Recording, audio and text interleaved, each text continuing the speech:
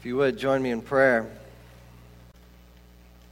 Lord, I just pray that you would use your word this morning to speak to our hearts. That you would transform our hearts to know and love you more. In your name we pray. Amen. Well, before we get started looking at this passage, I really wanted to take a moment just to say thank you.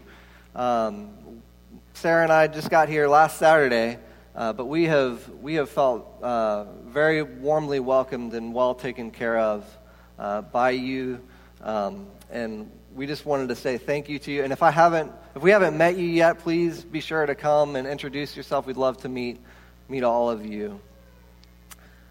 But as we look at this passage, I wanted to ask you a question. Has there ever been a project that you've started to work on, and you wanted to repair or fix something maybe a small problem, and you get started working on it only to discover that under the surface there's a much worse problem at hand? This actually happened to me a couple of years ago in the house that we owned in Cleveland. We had a little guest house out back, and we had some tenants that were staying there, and they came to me and said that the toilet was really clogged up, and they couldn't get it unclogged. I had a plumber there for something else, and he was just like, "Oh, all you got to do is pull the toilet up and snake it and put it back on, you're good to go. You can do that. You don't need me. You go ahead and do that."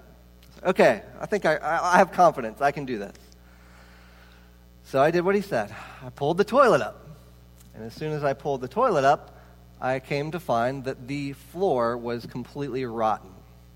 And it was a miracle that that nobody had fallen through the floor at any point.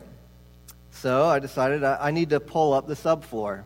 I pulled up one layer of subfloor. There's another layer underneath, and that was rotten too. I pull up the second layer of subfloor, and underneath I discover that all of the plumbing underneath the bathroom of this house has come detached, and everything is just flowing under the house. It was not fun. So I discover that. So, okay, I can fix that. I can glue that all back together. I glue all that back together, and I have this huge open floor. And I'm trying to cover it one night because a possum had made a home in the bathroom. I was covering it to keep that from happening, and I nicked the corner of the drywall with a piece of wood. And I look at it, and wow, this is completely covered in mold. And I discover that the whole back wall of our guest house was covered in mold. So I ripped that all out. I discover that the whole back wall, all the wood, was completely rotten and termite eaten. Long story short, the problem was much larger than I had ever even imagined it being, and I ended up having to basically do a whole gut job on the bathroom. Now, as we look at this story, I'm not trying to say that the man that is coming to Jesus is coming to him with a small problem. His son is dying. This is no small problem. However, I am suggesting that Jesus responds in a way that is pulling out and revealing that there's something under the surface. There's more that he wants to address than just the dying son. And as we walk through the story together, I want to see how Jesus does this and what we can learn from how Jesus interacts with this man. And the first couple of verses really set the scene for this story. Let's just read it together, verses 46 and 47. He says, "So he came again to Cana in Galilee, where he had made the water wine. And at Capernaum there was an official whose son was ill. When this man heard that Jesus had come from Judea to Galilee, he went to him and asked him to come down and heal his son, for he was at the point of death." We learn a lot here. We learn that Jesus is returning to Galilee, specifically to Cana. And John makes the point of noting that this is the place where, in chapter 2, Jesus had turned water into wine. And really, he's drawing a connection between the story in chapter 2 and this story here in chapter 4, because these stories, there are actually a lot of parallels in these two stories. In both of them, Jesus is asked to perform a miracle. In both of them, they contain, Jesus initially rebukes the person who asks. In both of them, he performs a miracle at a distance.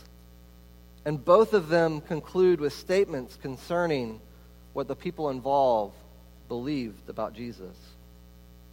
Both stories are centered around the connection between Jesus' miracles and people's belief.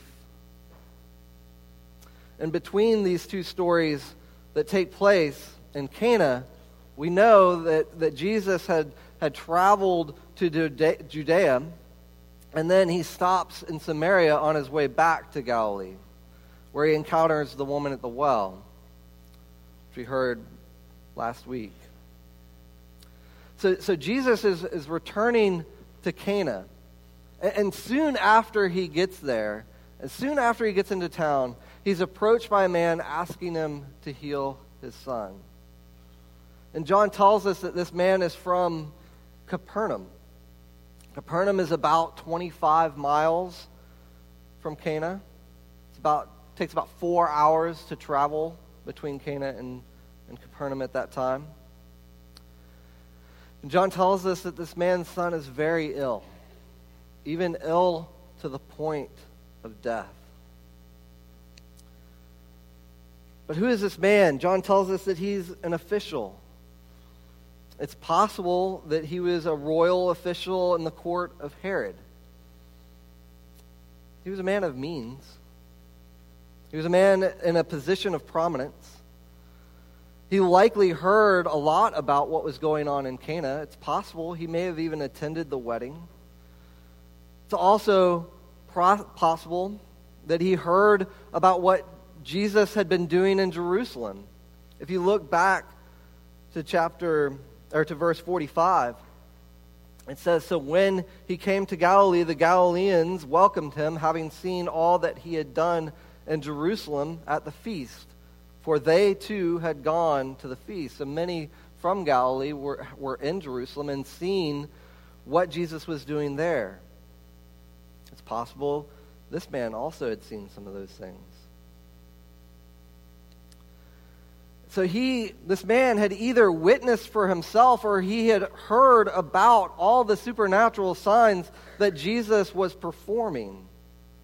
And because of what he heard about what Jesus was doing and his ability to perform these supernatural signs, he believed that Jesus could heal his son.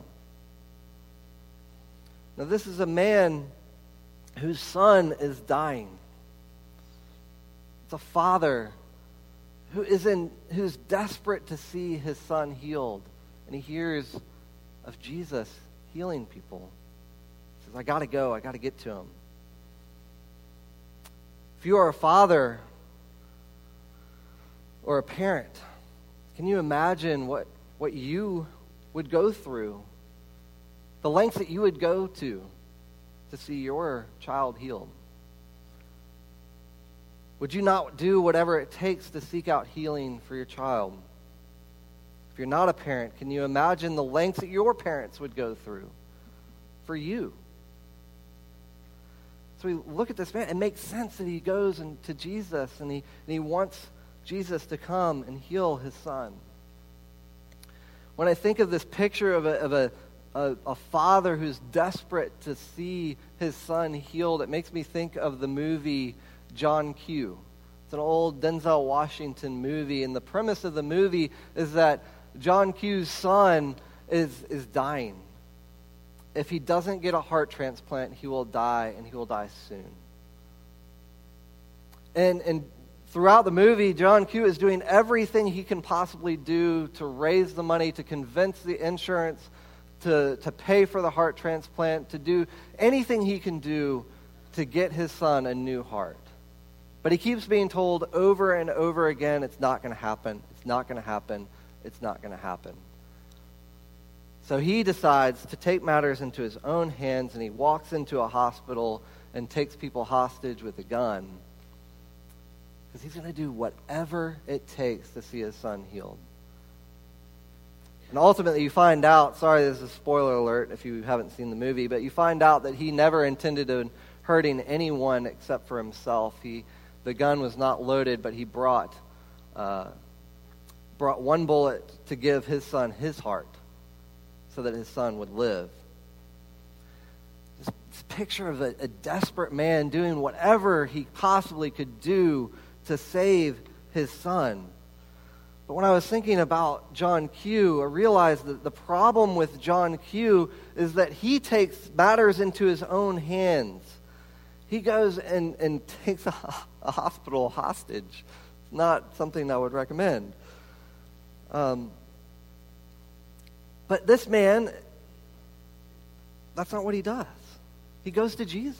And you think that's the right thing to do.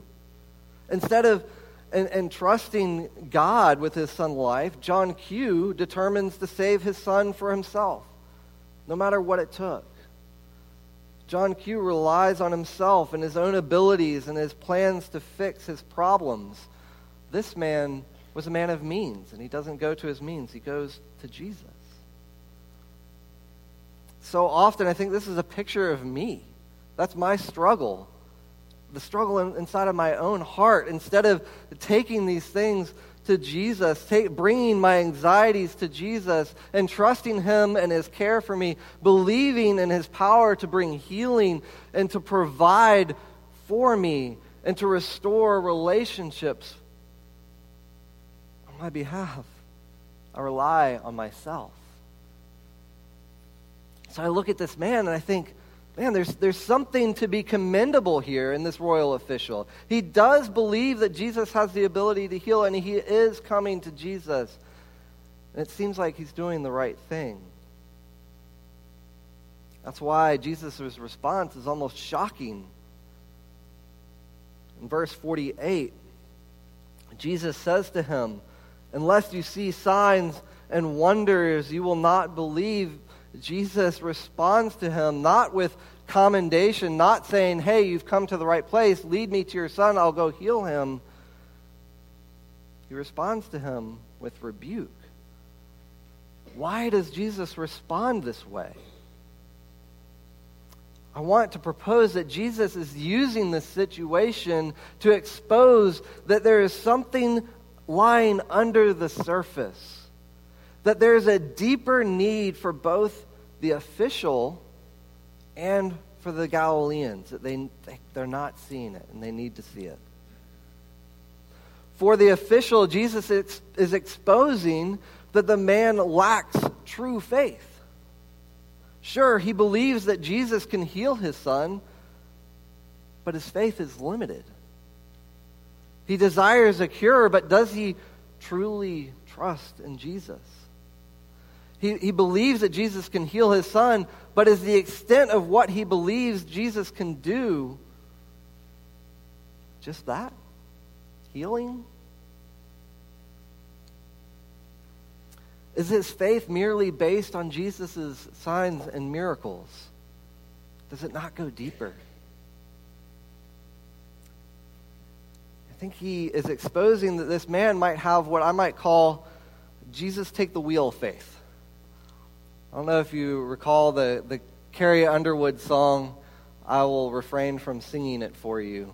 But this song, the whole idea is that there is this woman who's driving down the road and her child is in the back seat and it's late at night. And as she's driving, she ends up coming across a patch of ice and her car has completely lost control and she begins to think that this is the end. And it's at that point when everything seems to be going wrong, that's when she calls out to Jesus. And the song even says that she hadn't talked to Jesus in a long time. But when she gets to a point of crisis, that's when she goes to him and says, "Jesus, take the wheel. Save me from this road I'm on. Fix this situation for me, and then I'll serve you." I think sometimes we fall into that trap. We run to Jesus with just all these things that we need, but we're not really going to him for much beyond that. But how can we know that our faith goes beyond just Jesus take the wheel faith? The question to you, what do your prayers look like?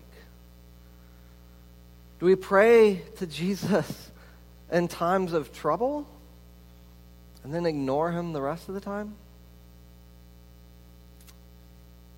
When we feel like we need his help, we go to him, but that's it?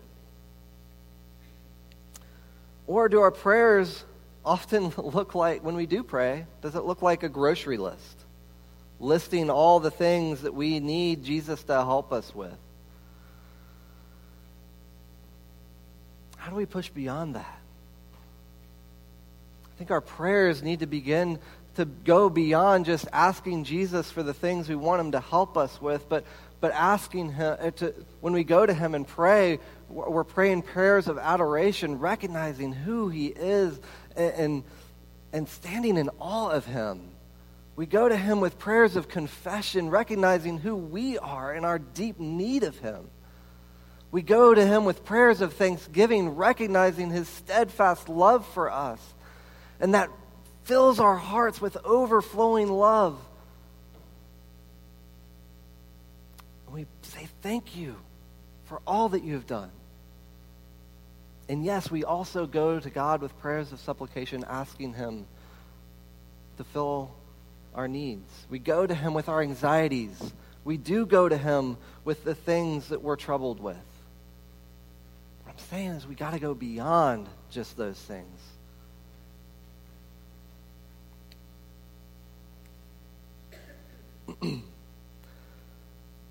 And one tool that I actually saw in the office, that if you're struggling to go beyond those things and your prayer life is struggling, I saw in the office we have these community Bible reading journals.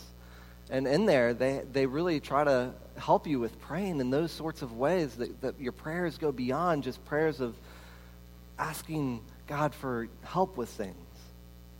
I encourage you to grab one of those resources. And there are other ways that we can work on our prayers, but that is a good resource that is available. But Jesus isn't just rebuking the official here. The you that is used here is a plural you. I don't know, I haven't been here long enough to discover, but do y'all say y'all? I said y'all, I say y'all. We said y'all in Mississippi. But this is a y'all. This is a plural you. He's exposing the limits of the faith of the Galileans. They had become so fascinated with Jesus' signs and miracles that they weren't seeing beyond that. One commentator points out a contrast between Jesus' reception in Samaria and his reception here in Galilee. In Samaria, if we look back through that story, verses 25 and 26, he says, the woman said to him, I know that Messiah is coming, he who is called Christ. When he comes, he will tell us all things. Jesus said to her, I who speak to you am he. They saw him as Messiah. The Galileans misunderstood his messiahship. In verse 34, he says, Jesus said to them, my food is to do the will of him who sent me to accomplish his work. Then on in 36, he says, already the one who reaps is receiving wages and gathering fruit for eternal life, so that sower and reaper may rejoice together. Jesus hasn't just come to fix the small things.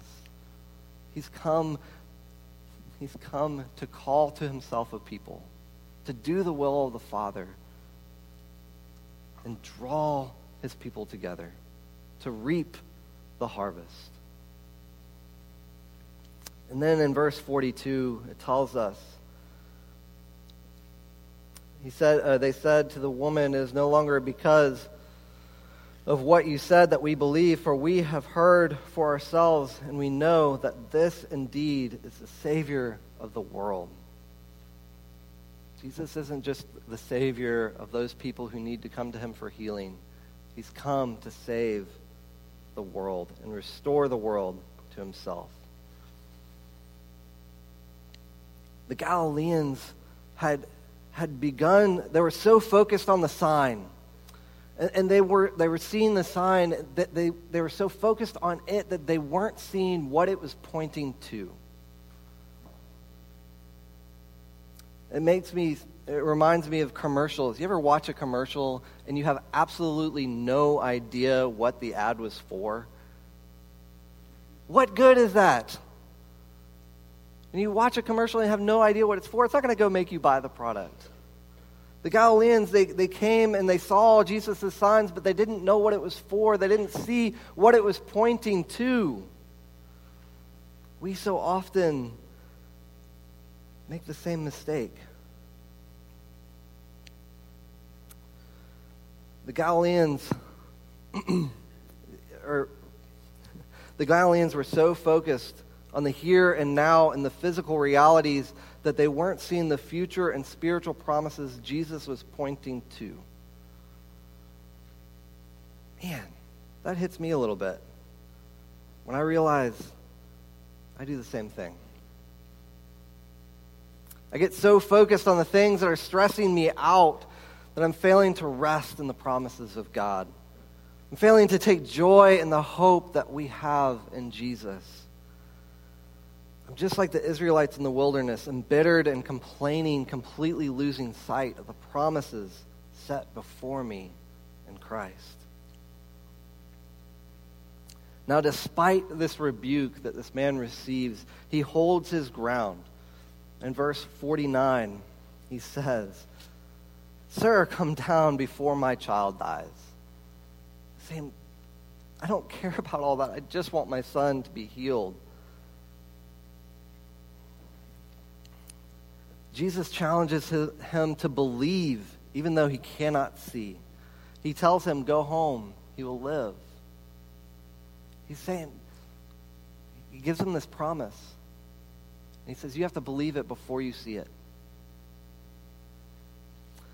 And the man does believe.